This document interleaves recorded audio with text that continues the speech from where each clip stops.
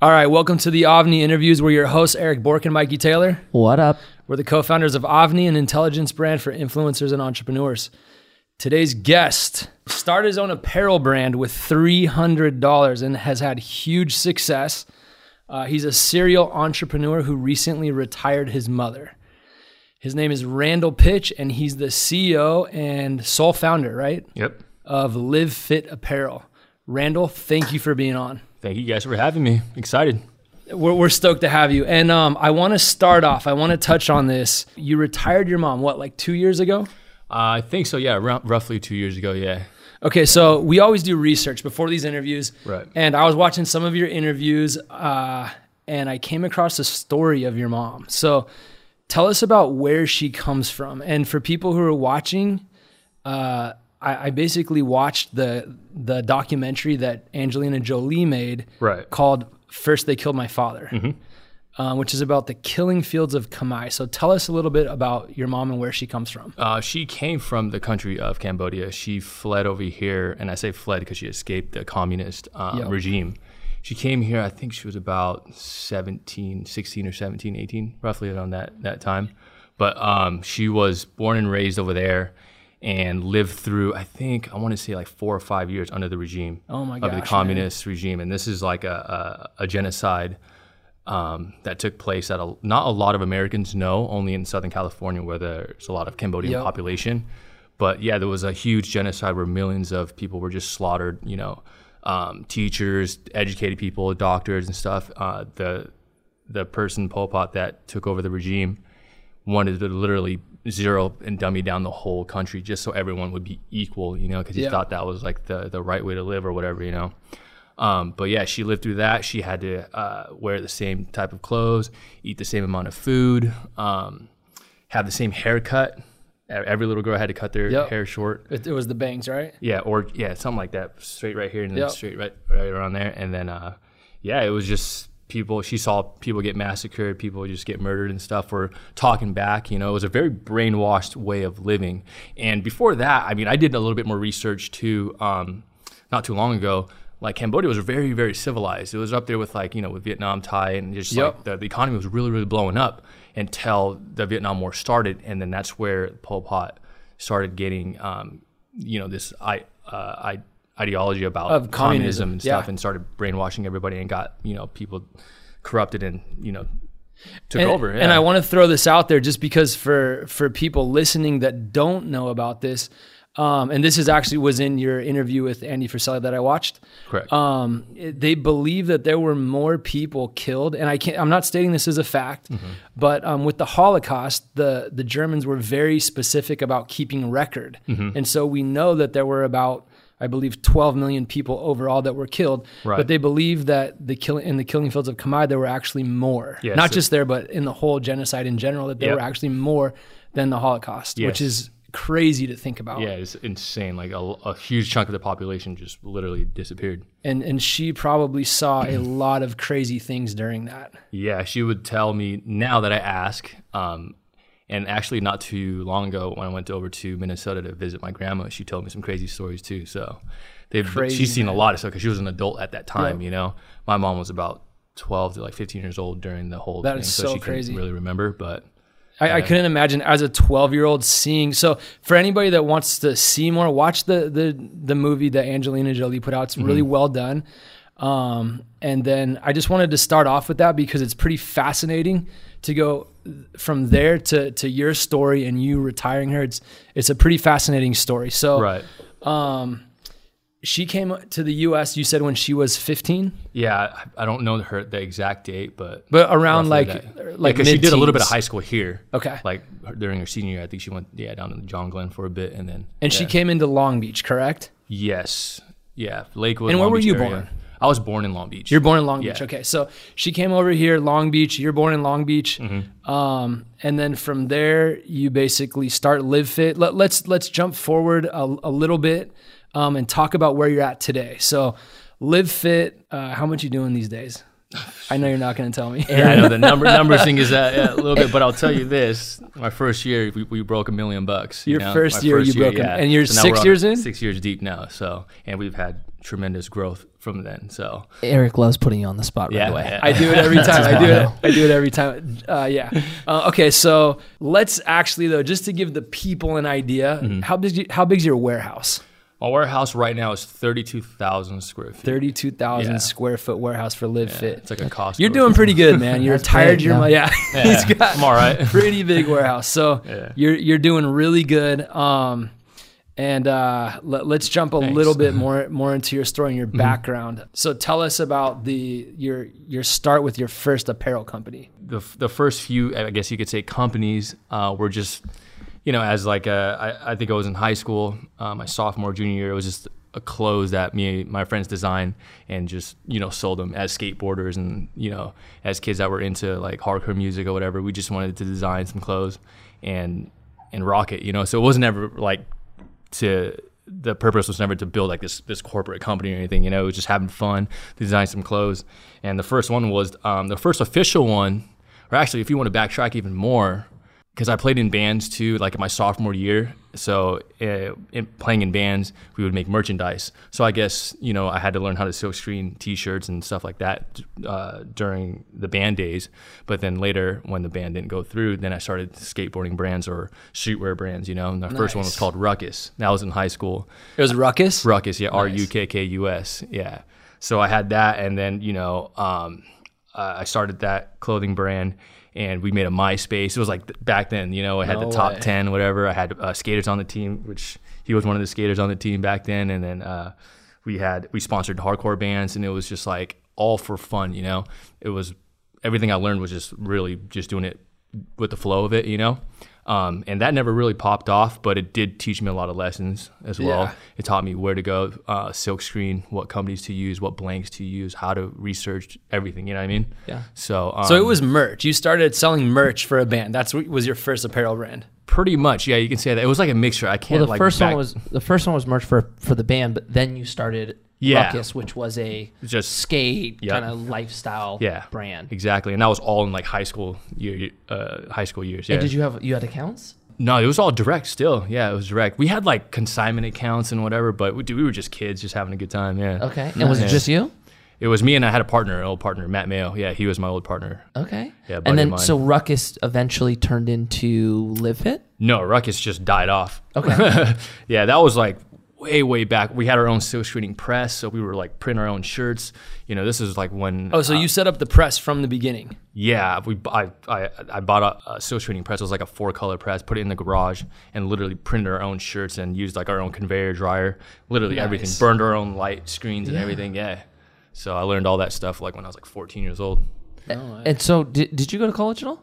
I did, yeah. I did later, yes. You have a degree? I don't have a degree though, but I went to college 6 years, and we'll get into that later if you want to talk about that, yeah. Gnarly. Yeah. Okay, so then walk us through. You went Ruckus, and then that turned into... So Ruckus didn't turn into anything. That just taught me a lot of stuff. No, I'm saying, so what was the next company you did? So after Ruckus didn't go through...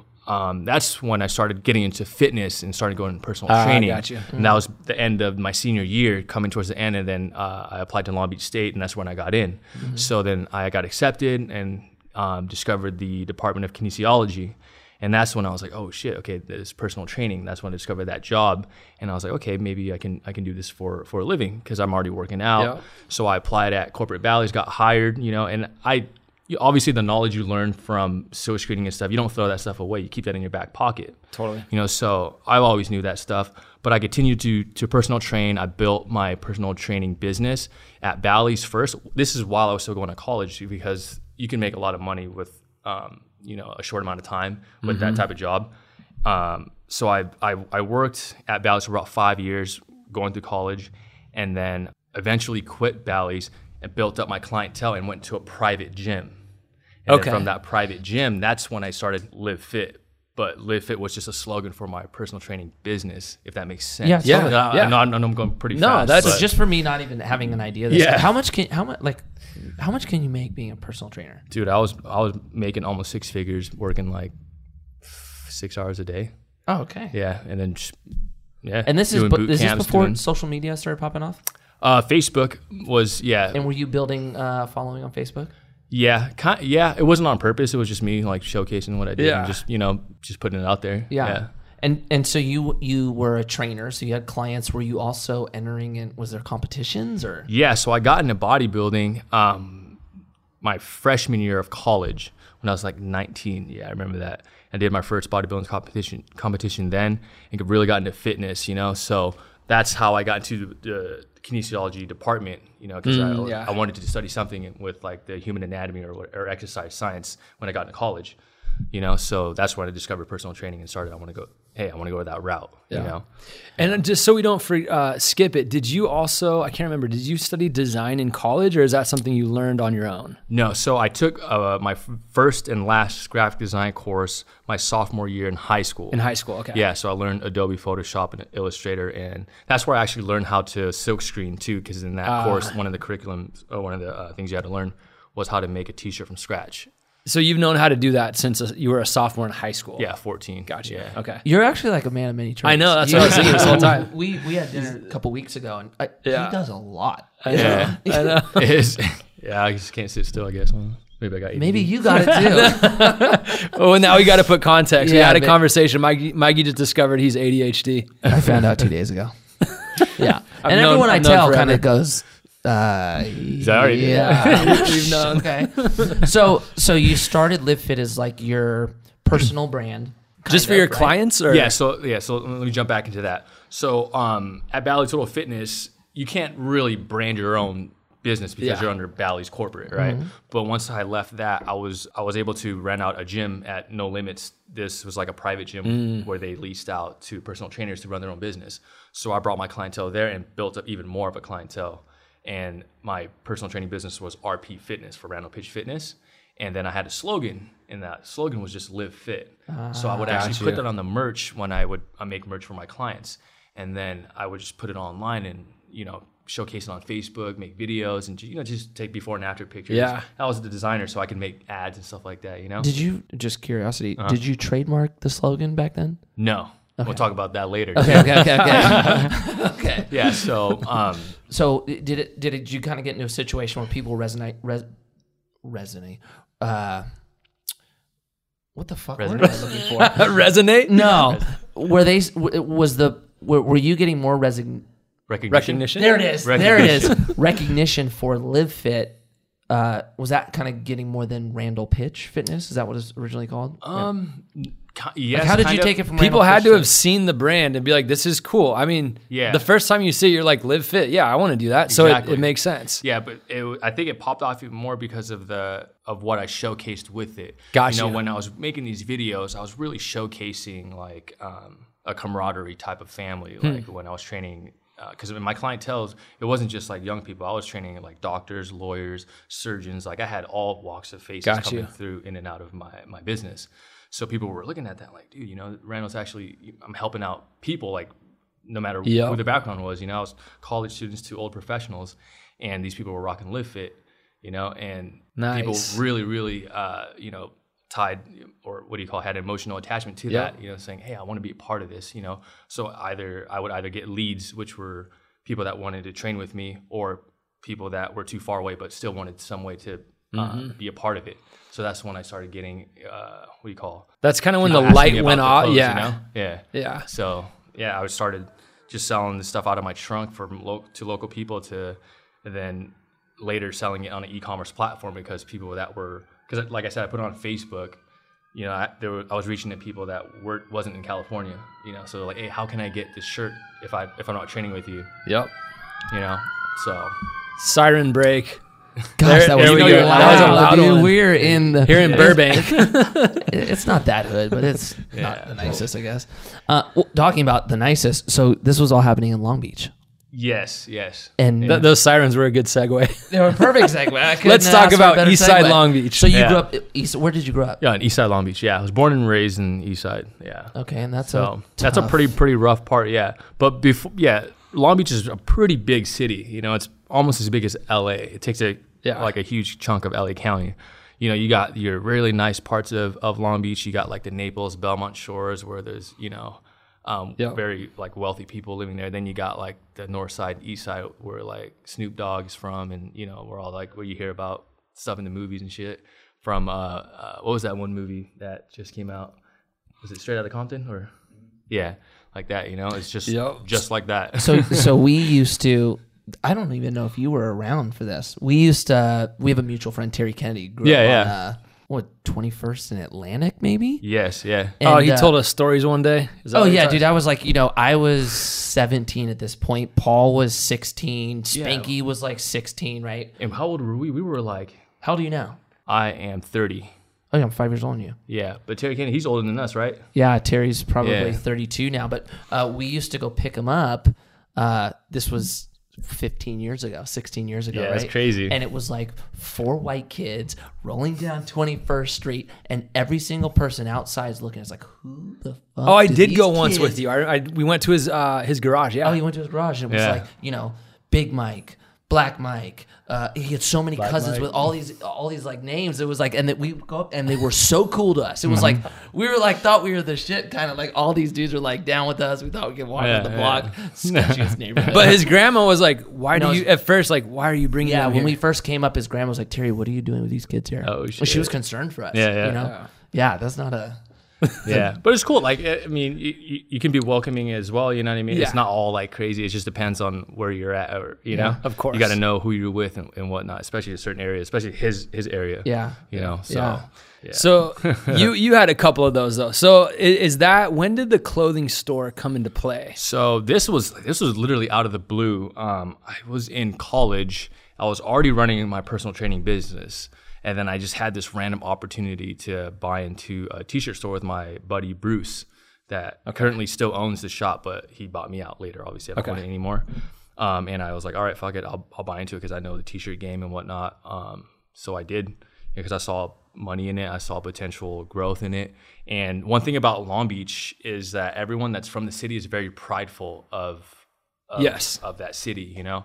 And everyone wants to rep it. So one thing that we did at the shop too was design like Long Beach style clothing, LBC clothing, and sell super it smart to the consumers, and that's how we scaled that business. Nice. And that taught me a lot too, but it taught me a lot of like in-person retail customer service, because I didn't have that prior. I only did like personal training and stuff, Gotcha. So, but yeah, so that's where that t-shirt store came from, and that was off of Molino and Anaheim, which is like in the east side right there. And something happened. Somebody came in. Oh yeah, I got some crazy stories. Tell us a couple stories. Yeah. So I mean, we've seen some crazy stuff to bums coming in, gangsters fighting, like the enemies come in, like cross gangs. And then I remember this one time, this one Mexican dude, he came in.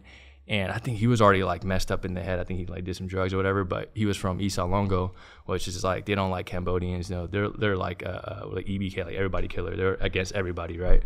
He came in. He tried to buy a white T-shirt with this fake $5 bill, and I was there. I was like, hey, you can't buy this. I wasn't. It was like obviously fake. It was like fucking tissue paper, dude. I was like, you fucking serious? And he's like, oh, you don't want to sell this to me because I'm a Mexican, because I'm a donkey? I'm like, nah, fool, this shit's fucking fake. I can't take it. He's like, all right, I'm gonna come back and fucking kill all y'all motherfuckers.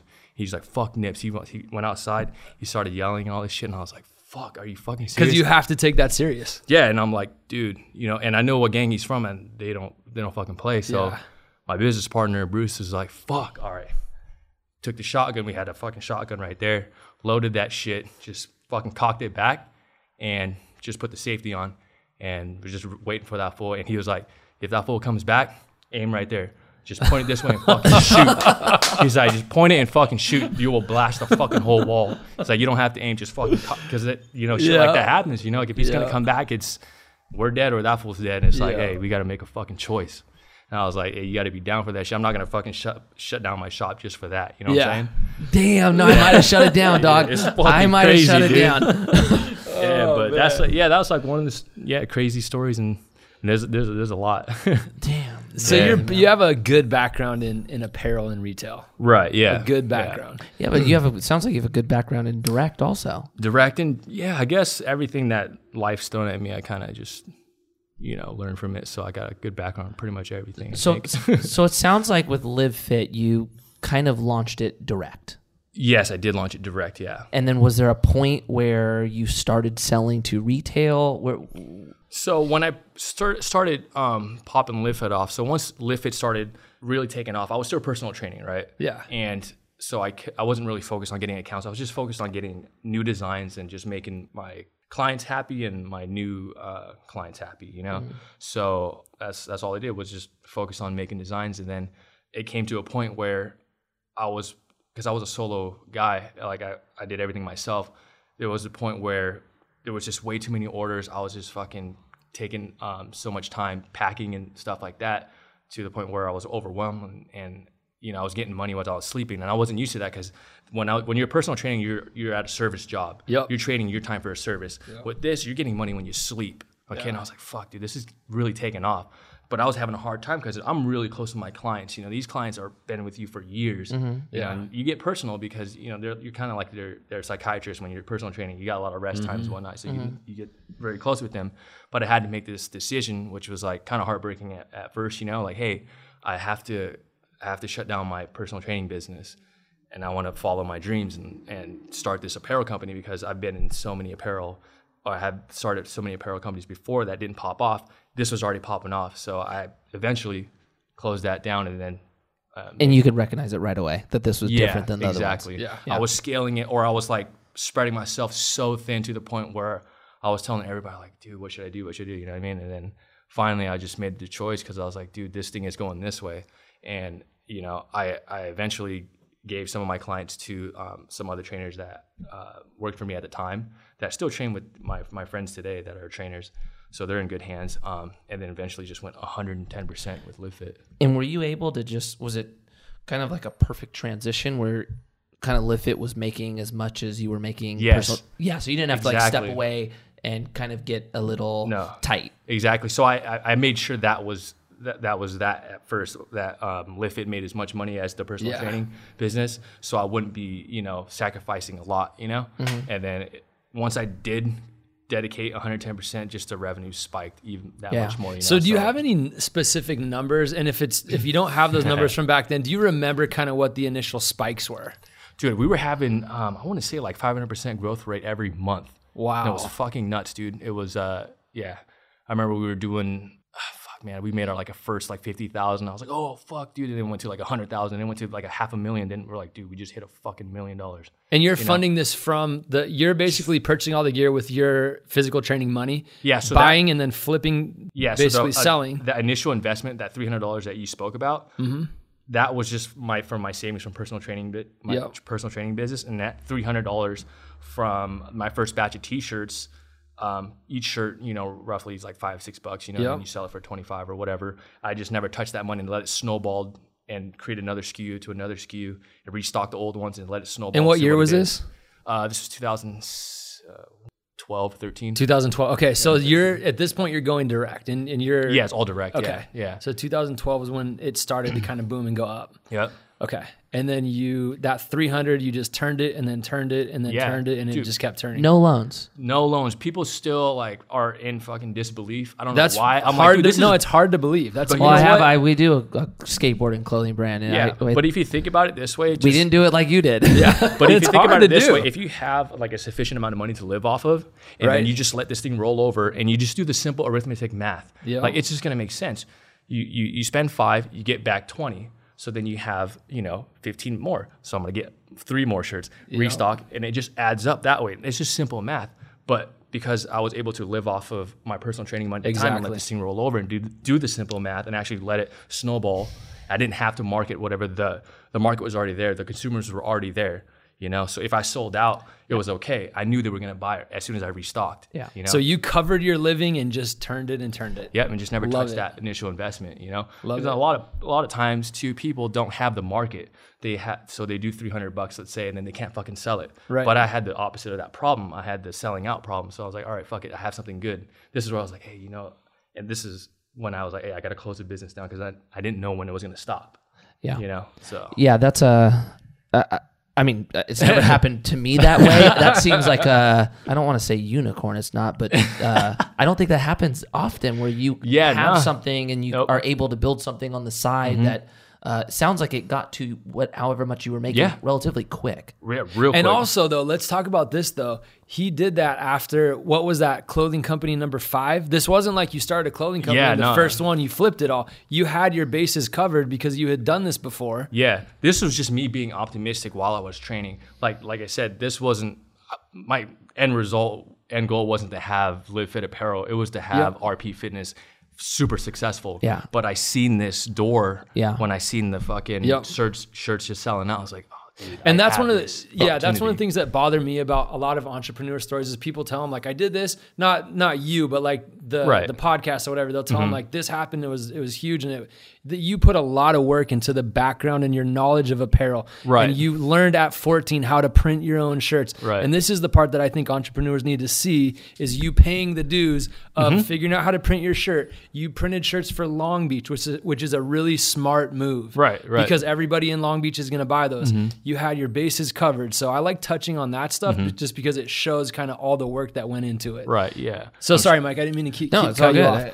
I totally agree with you. I think it's you're fascinating, dude. Most people learn all this stuff as they go through it, right? And it's like the beginning are not only growing pains with the business, but you're trying to kind of figure this shit out also. Oh, yeah, right? Where for sure. Kind of had it figured out already. Yeah, that's what entrepreneurship is all about. You know, you learn, you fuck up, but you take those and you put them in your back pocket and apply it to your next lesson or the next whatever scenario, you know? Yeah. So you start direct.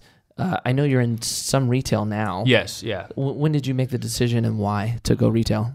Our main focus wasn't going to retail, but I didn't want to close those doors because I knew some people still wanted to go the old school way and go on and try the shirts on and whatever.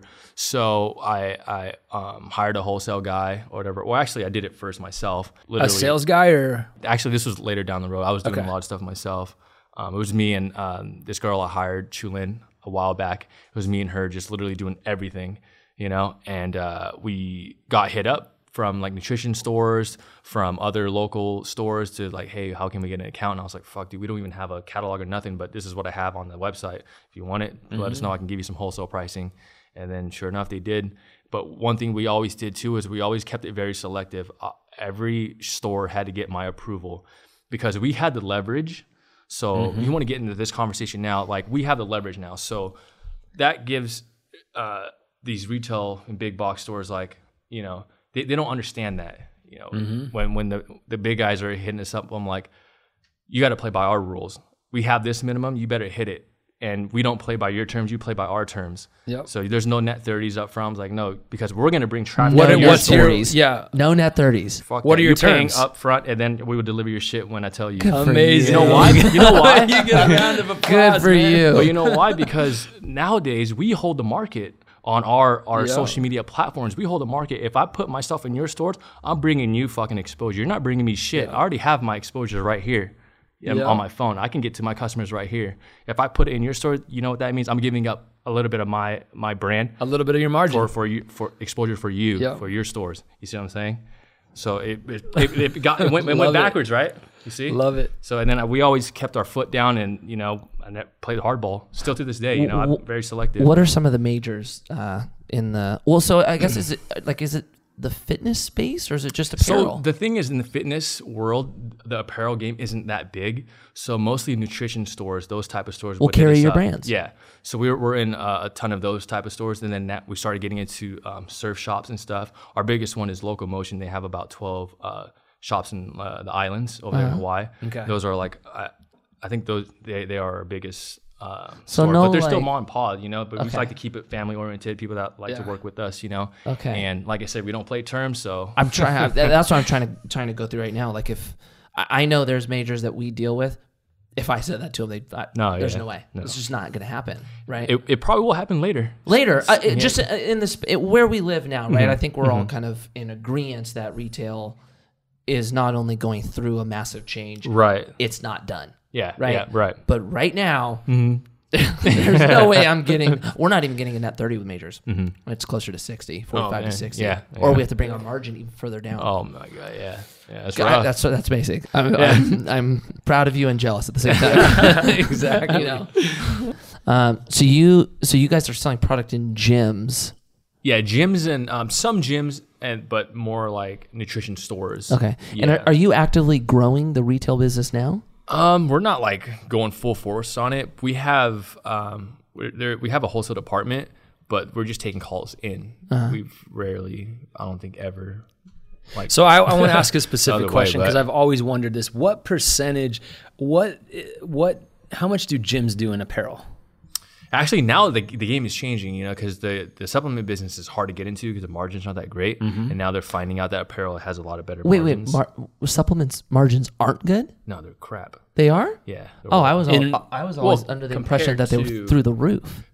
Like proteins, pre-workouts, that kind of stuff. But compared to apparel, I don't think, Okay. Yeah. It depends on how much they hike it up, but now everyone's so competitive.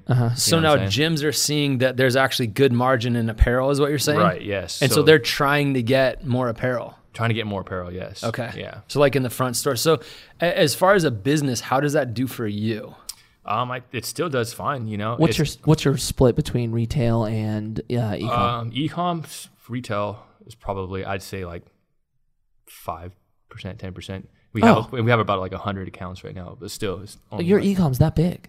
Oh yeah, it's huge. So e-com's 90%. That's amazing. If probably maybe more. That's amazing. Wow. Yeah. So is there any part of you that when you start, and I know you're really hands-on about what retail accounts pick up, what product, and right. I imagine how they display it. You can lose control on how your brand is portrayed when you sell it to someone else to sell. Exactly. Right? Do you have any, I don't know if fear is the right word, but do you think about that? Do you think about like not letting your brand get out to too many people, affecting your image? Yep. Yeah, we've had some issues prior to it, and this is more on the international accounts. Of us. Yeah, dude. So like, we have some pretty strict rules in our contracts about not having us being displayed in a certain way or whatnot. And some of these, like I said, the international accounts, one of them specifically in China and Hong Kong and stuff, did this the wrong way. So there's no mercy with me. And I tell them straight up, I'm like, hey, pull the account. And can you give us an example of how not to portray it? Well, kind of doing their own stuff, kind of mimicking our logo and stuff too. They'll make a design, because this is how I feel a lot of companies are doing, or not companies, a lot of stores, and I've noticed this, and I never spoke about this before ever. They use our leverage to gain traction to their page, and then they start making their own merchandise and knocking off our designs. And then I'm like, nope, fuck that. Let's cut this shit. And like I said, you can ask my wholesale guy, John Merlo. I have no mercy against these retailers because I laid it out in the front. I'm like, hey, if we get you an account, we're going to give you guys exposure. So obviously the game's turned around, and if there's only one wrong move on this, there's nothing. We'll just cut you off. That's the Trader Joe's model.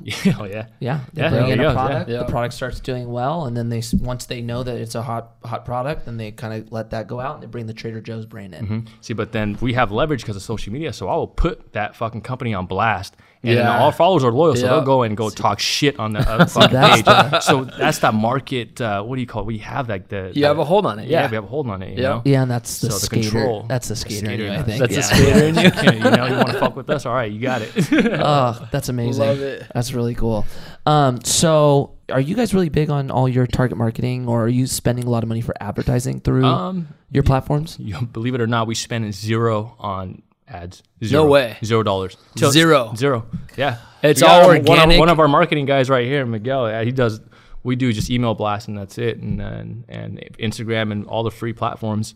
Obviously the algorithm's kind of fucking us up right now, but we still have not spent it. We never did a fucking sponsored ad ever. So is there do you see in your future you hitting a point where you need to introduce that? Maybe just to try it, to spend some money, maybe just to see, because I know you hear about the of course. Yeah, we actually spend money on other I would say marketing tactics, as far as like retargeting or abandoned carts. What do you call it? I mean, there's a ton of other stuff. Yeah. So we do pay for like the because our subscribers are pretty high in our email listing, so we have to pay for that. So if you can include that, but as far as like advertising and force feeding, like marketing, a dark post, right? Yeah. We don't do that. We had a billboard one time on 2nd Street where we ate at dinner. We had a billboard, and it wasn't for advertising. It was just me to say, I fucking made it in my home city. I love it. Yeah. No. Yeah, Love people it. were like, dude, did you get a good return? I was like, I don't care about the return. I just want fucking Yeah, people to to know, me, like, the hey, I made it, dude. That's Randall. It on just the said Live billboard. Fit Apparel. It didn't even have the website or nothing. Yeah. It just Yeah. had To our me, logo. That's the billboard's amazing. not. This could be a skewed view, but I don't think billboards return At in all. sales at Dude, all. when you're- It's just it's a not only a statement, but it's like Exactly. People what it have a is. perceived Yeah. value of your brand when they see a big ass billboard on 2nd Street, Yeah. right? It's same thing with like Diamond doing it, and it's we did a couple with Villager, and it was the same thing. I don't think it helped for shit in our sales, but dude, I got so many DMs. Dog, you guys Exactly. already have a billboard. They just think you're It builds integrity, though. Yeah. You know. Yeah. And when you're driving down the street, are you looking up? No, you're looking at your phone. I don't like hate to say that, but you're looking down here. You're like, I know. yeah. So before I forget, do you have any, back to the algorithm for 1 second, have you noticed, do you track individually when you do campaigns with certain influencers? Yes. So have you noticed those campaigns a decrease because of the algorithm? Yes, but we have our own what do you call programming or whatever, how we keep track of everything. But we track everything to the T for every influencer, the time they post, how much engagement it is, how many people save their stuff, the impressions, everything. You The track whole- that. How do you get that track info that? from them? No, from our page, because when we post, we would post. So you give them a and- code. They have to have they Well, use yeah, a they have code a or code something. too as well. But you know how, got because you. ours is Okay. a business account, you can see Yep. the algorithm or the what do you call it? So you're tracking on your analytics and page analytics, yeah. when a certain influencer posts, you're tracking on your page the impact that has on your page. And And then then- obviously you can track your site and sales and stuff. Yep, site sales, the codes as well, everything. We track it to the T, So And what have you seen? I know the answer to this question, but have you seen a decrease in the return from influencers? yes, it's Because been of the huge, algorithm. dude. I Yeah, think it's because more than just the algorithm, but it's I more wanna hear now your- because Yeah. we've been studying this like in and out, because we're in the forefront of this. No one's gonna fucking tell us the real, how it is because Totally. like Yeah, I said, they won't. But we're noticing now that some influencers just don't sell because they're not they may have like 8 million followers, but they're just looking at this girl or whatever because of how hot she is or whatnot, but she can't sell, Yep. And I'm gonna throw this out there too. We did a test, we have, we're just trying to figure out who's the biggest influencer for the company, so we did this whole test in analytics, and we ran the codes and all this stuff. The influencers, our team of athletes, whatever, they bring about, take a guess, how much do you think of the revenue in sales total, like a percentage? We have a team of like 15 people. 15 so influencers. what the percentage of sales are from those influencers Yeah, from our total. Right? compared to the total amount of sales? Like how much do you think they contribute? Oh, I'm going to let Mikey guess at this one. I would say a point. Oh, okay, no. So it's roughly like 9%. Oh, okay. That's That higher was than it? I Revenue. Yeah. Okay, that's People, higher than I think thought. like some people think they're like 30%, Oh, shit, I don't 40%. think Yeah. 1%, dude. Yeah, no. Dude, that's that's actually Yeah. pretty good. Yeah, but then out of that, we're trying to test like, fuck, dude. Now we're figuring out that the man behind it, which I hate to say it too, and I even asked Miguel, our head photographer, that my personal page, whatever, does the greatest. And it's just like, fuck, dude, that's where this generation is moving now. The companies, they want to see who's behind the actual company. Yeah, totally. And remember how this thing was born, right? Right. This thing was born because of you, Right. right? And not only that, it's like, dude, in this day and age, people have caught on to influencers and how they make money, and that's very Exactly. different than you talking about your brand, and people resonate with that. People they follow you, they want to support you. It's a lot different than oh, this person's works out and has a Live Fit shirt and she's telling me to go buy it. It's not going to have the same impact. It's not as you. organic, yeah. No, it's like, I mean, think about it, dude. Who's gonna sell more Teslas? Elon Musk talking about go buy this Tesla, or like some random Instagram model that he paid? Yeah, you know exactly. What I'm saying? No, for sure. That's what it should be. That's exactly what it should be. Yeah. So now, like when we choose our influencers, it's not as much as like if they can sell. It's who can vibe with the company and add different types of value. Like who is actually making an impact through the fitness world, not necessarily selling clothes, but just providing different types of value. Totally. Think about it. With marketing, it's like so much of it is storytelling and connecting with people, right? And if you just pay somebody to post something, there's no true connection. But if you're talking about bringing on influencers or ambassadors that are kind of part of this actual thing, people resonate more. Yeah, exactly. And that's what I that's why I got to give it up to my athletes and my ambassadors, dude. Every one of them contribute and bring their own value, whether it doesn't necessarily have to be like fucking selling clothes and shit, but they're bringing like fitness value.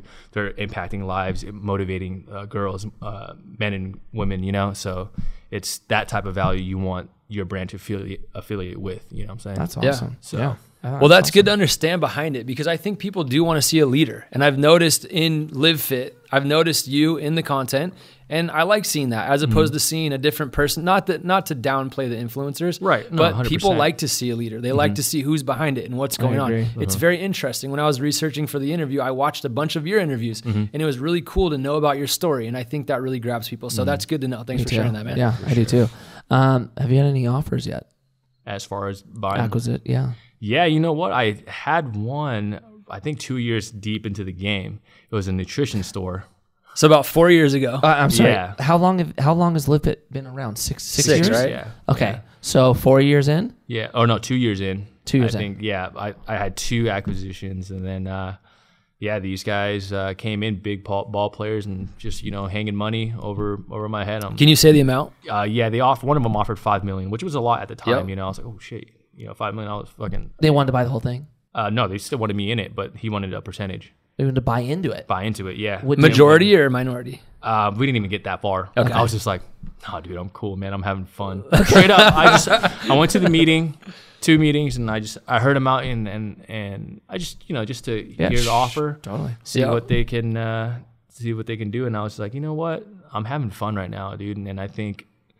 In my head, I knew, dude, it's got to be organic. It's got to be me doing this shit for fun, for the love of it, because it's gonna come off organic, and that's just the way we're moving. Technology's moving. It's just like, just you and your fans, and you and your customers, So I was like, you know what? Sorry, no money's gonna fucking buy me right now, dude. I'm chilling, dude. I'm having fun. Yeah, love it. I love it. I totally love it. That's awesome.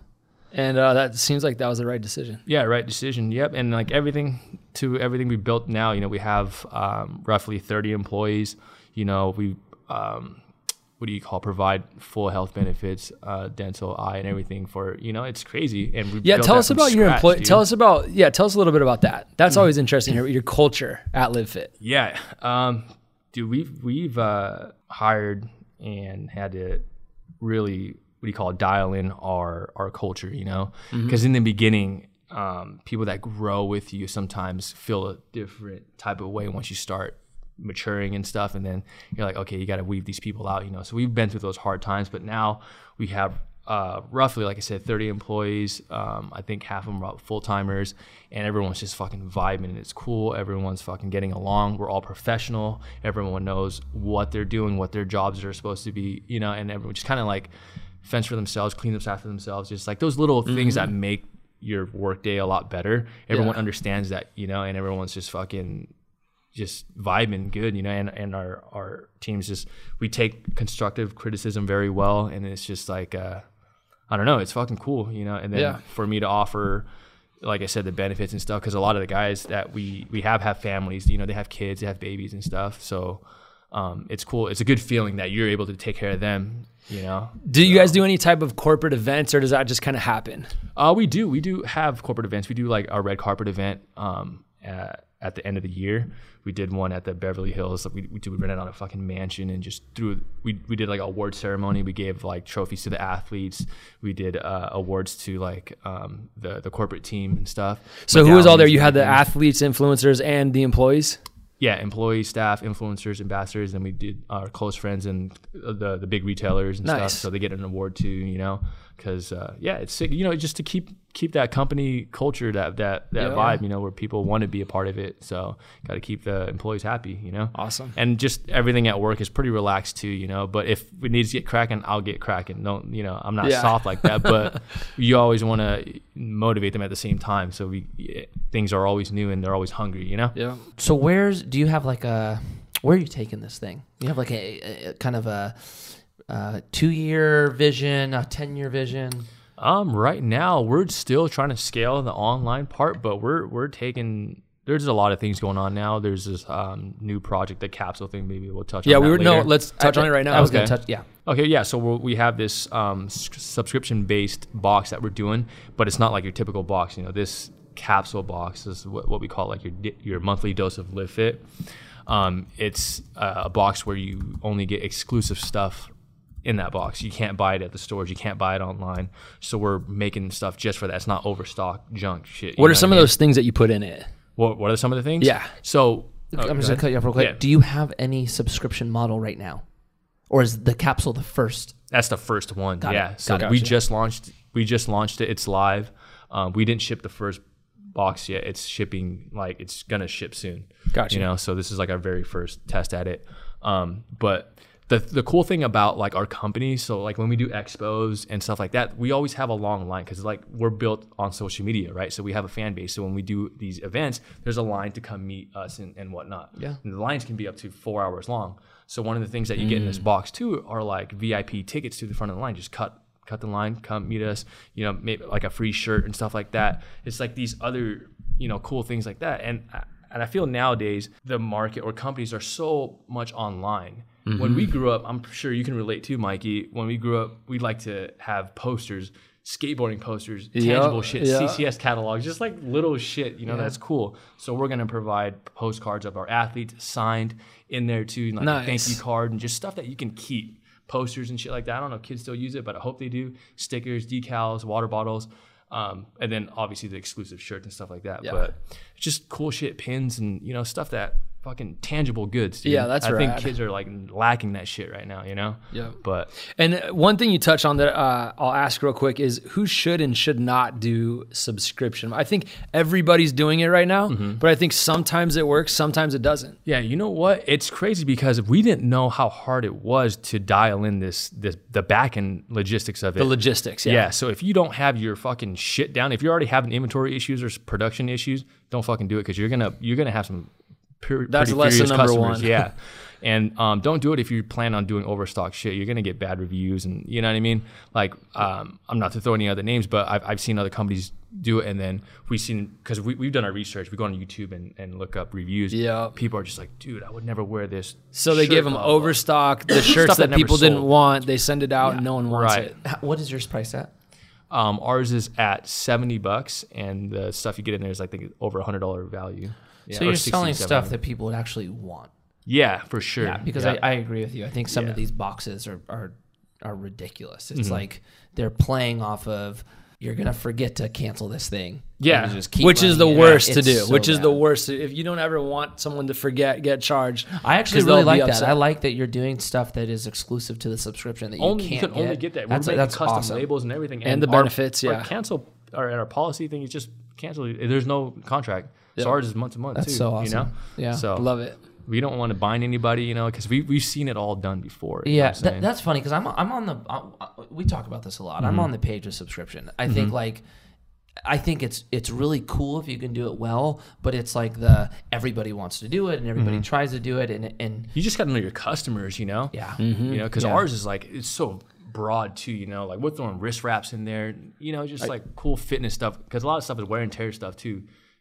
Yeah. So they're gonna wear through it. Like, might as well throw it in the box every month. So it sounds like it's a very easy way to unsubscribe. Yeah. Does that mean that you don't really need much customer service, or do you have that? Is that an issue at play? We have customer service. Yeah, that was one thing you emphasized. So. Oh yes. So I guess this is pretty rare too. I didn't know at the time, but now we have an actual customer service department with a phone line, 9-to-5 phone line, and a live chat. I don't know any other clothing brand that has that, but we have reps on the phone talking, closing deals, and making sure our customers are happy. And if the out of stock item and whatnot, just because it's direct to consumer, this these people are we have such high volume on our customer e-commerce. Service will turn me away from ever purchasing anything again from a brand. Yeah. It is. Yeah.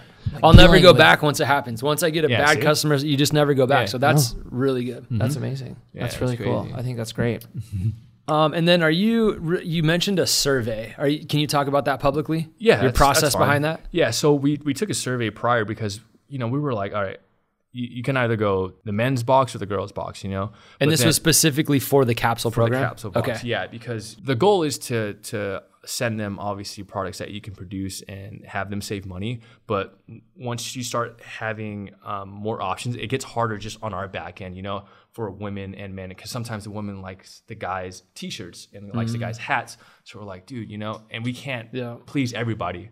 So we're just going to do like a unisex type of box now, and then asking people like what their favorite color or what kind of other questions do we have. You can talk. Yeah, like design wise, like what type, like we offer headwear, so what type of headwear do you prefer? Yeah, you know, just what type of headwear, what type of design stuff, you know, just and I think really dialing it in. I think that information is actually really valuable. Yeah, and with our production time and lead time, we have such a good grasp on that to where we can produce right away. So we would gather all that data prior and on that cutoff date and produce the goods that are going to be in the box 2 weeks, so we don't sit on some overstock and then, you know, ship it out right away. Where do you get your product made? We everywhere. A lot of our stuff is here in the U.S. We have some stuff in China. We have some stuff in Pakistan. It just depends on what goods. Do you do any manufacturing at your place, or? I used to no, like silk screening. No, we outsource everything. So our center is a distribution center. Gotcha. Yeah. And what is, I know there's going to be a significant difference in turn time from getting it outsourced in China as opposed to U.S. Right. What time frames are you looking at, if you don't mind saying? As far as let's say the overseas stuff? Yeah, let's say overseas. Some of our overseas stuff, it depends, because we have like a few vendors overseas. Some of them can take up to like 6 months. Yeah. Some of them can take up to 3. Some of them can take like a year. Okay, so depending. We're doing the same stuff. Okay. Yeah, but all the other stuff that we're doing for like capsule, that's all like U.S. made. So we're getting it all here, all manufactured here, you know, so we can dial it in, get it done in 2 weeks, and boom. Is it all printables, or do you guys do cut and sew as well? We do cut and sew. Yeah, we do cut and sew. All cut and sew here too. That's awesome. Yeah, that's really cool. Yeah. There's such a massive difference in that. Oh yeah, it is. Yeah, for sure. Yeah. Well, dude, it's exciting. I mean, I can see why your brand is having so much success and why it has. You are.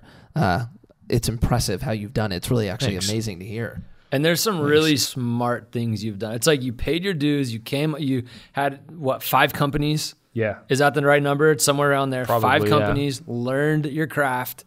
Some very smart things like printing Long Beach. That was really like, I'm just seeing not printed Long Beach. Now think about it. Anybody that sees Live Fit, the first time I saw it, I was like, yes, I want to live. So I just instantly adapted to a lot of smart stuff going on. Go ahead. Dude, I just got to say this real quick before I forget. Yeah. So the first time I ever saw Randall was through Nick, because Nick Dompierre was an influencer athlete at the time. And I remember like, holy shit, like Nick got a sponsorship.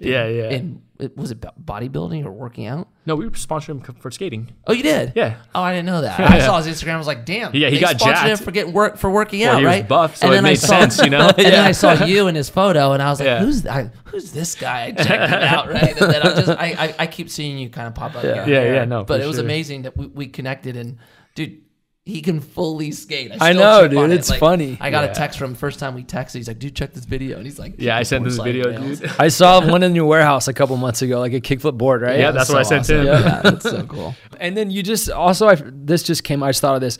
You're doing a lot of podcasts recently. So go check out Randall's stuff, man. I watched the Andy Frisella one. What other ones have you done? I've done Passionate Few, right? Yeah, Passionate Few with Omar. I did one with Ed Milet, the Max Out one. I've done dramas, short story long. That's right. Yeah, I just done a ton, dude. And then, tell us about your team. They're just, if you can't see them, they're off camera, but they're here. Yeah. You spoke really highly of them in the pre-interview. So tell us about your team and what they do and who's here. So right now I have Danny, our video guy right there. We got Miguel, our main photographer, marketing, and media director, and then David right there. He's just one of my old homies. He used to work, or he does work at the this warehouse stuff, but he has a canvas business that he helps me out with too. You want to plug? He's an artist. Yeah. What's the business name? Oh, it's his Instagram. Deep. What is it? Yeah, see that right there? You might want to shorten that and make it easier. Yeah, because you got a tip from Randall right there. We'll plug you in. We'll put it in the link. We'll put it in the link. Yeah, no, he's done some stuff for me too as well. He's done. He just did a ton of stuff for the Rockets guys. Like he'll draw them, but in like a what do you call that?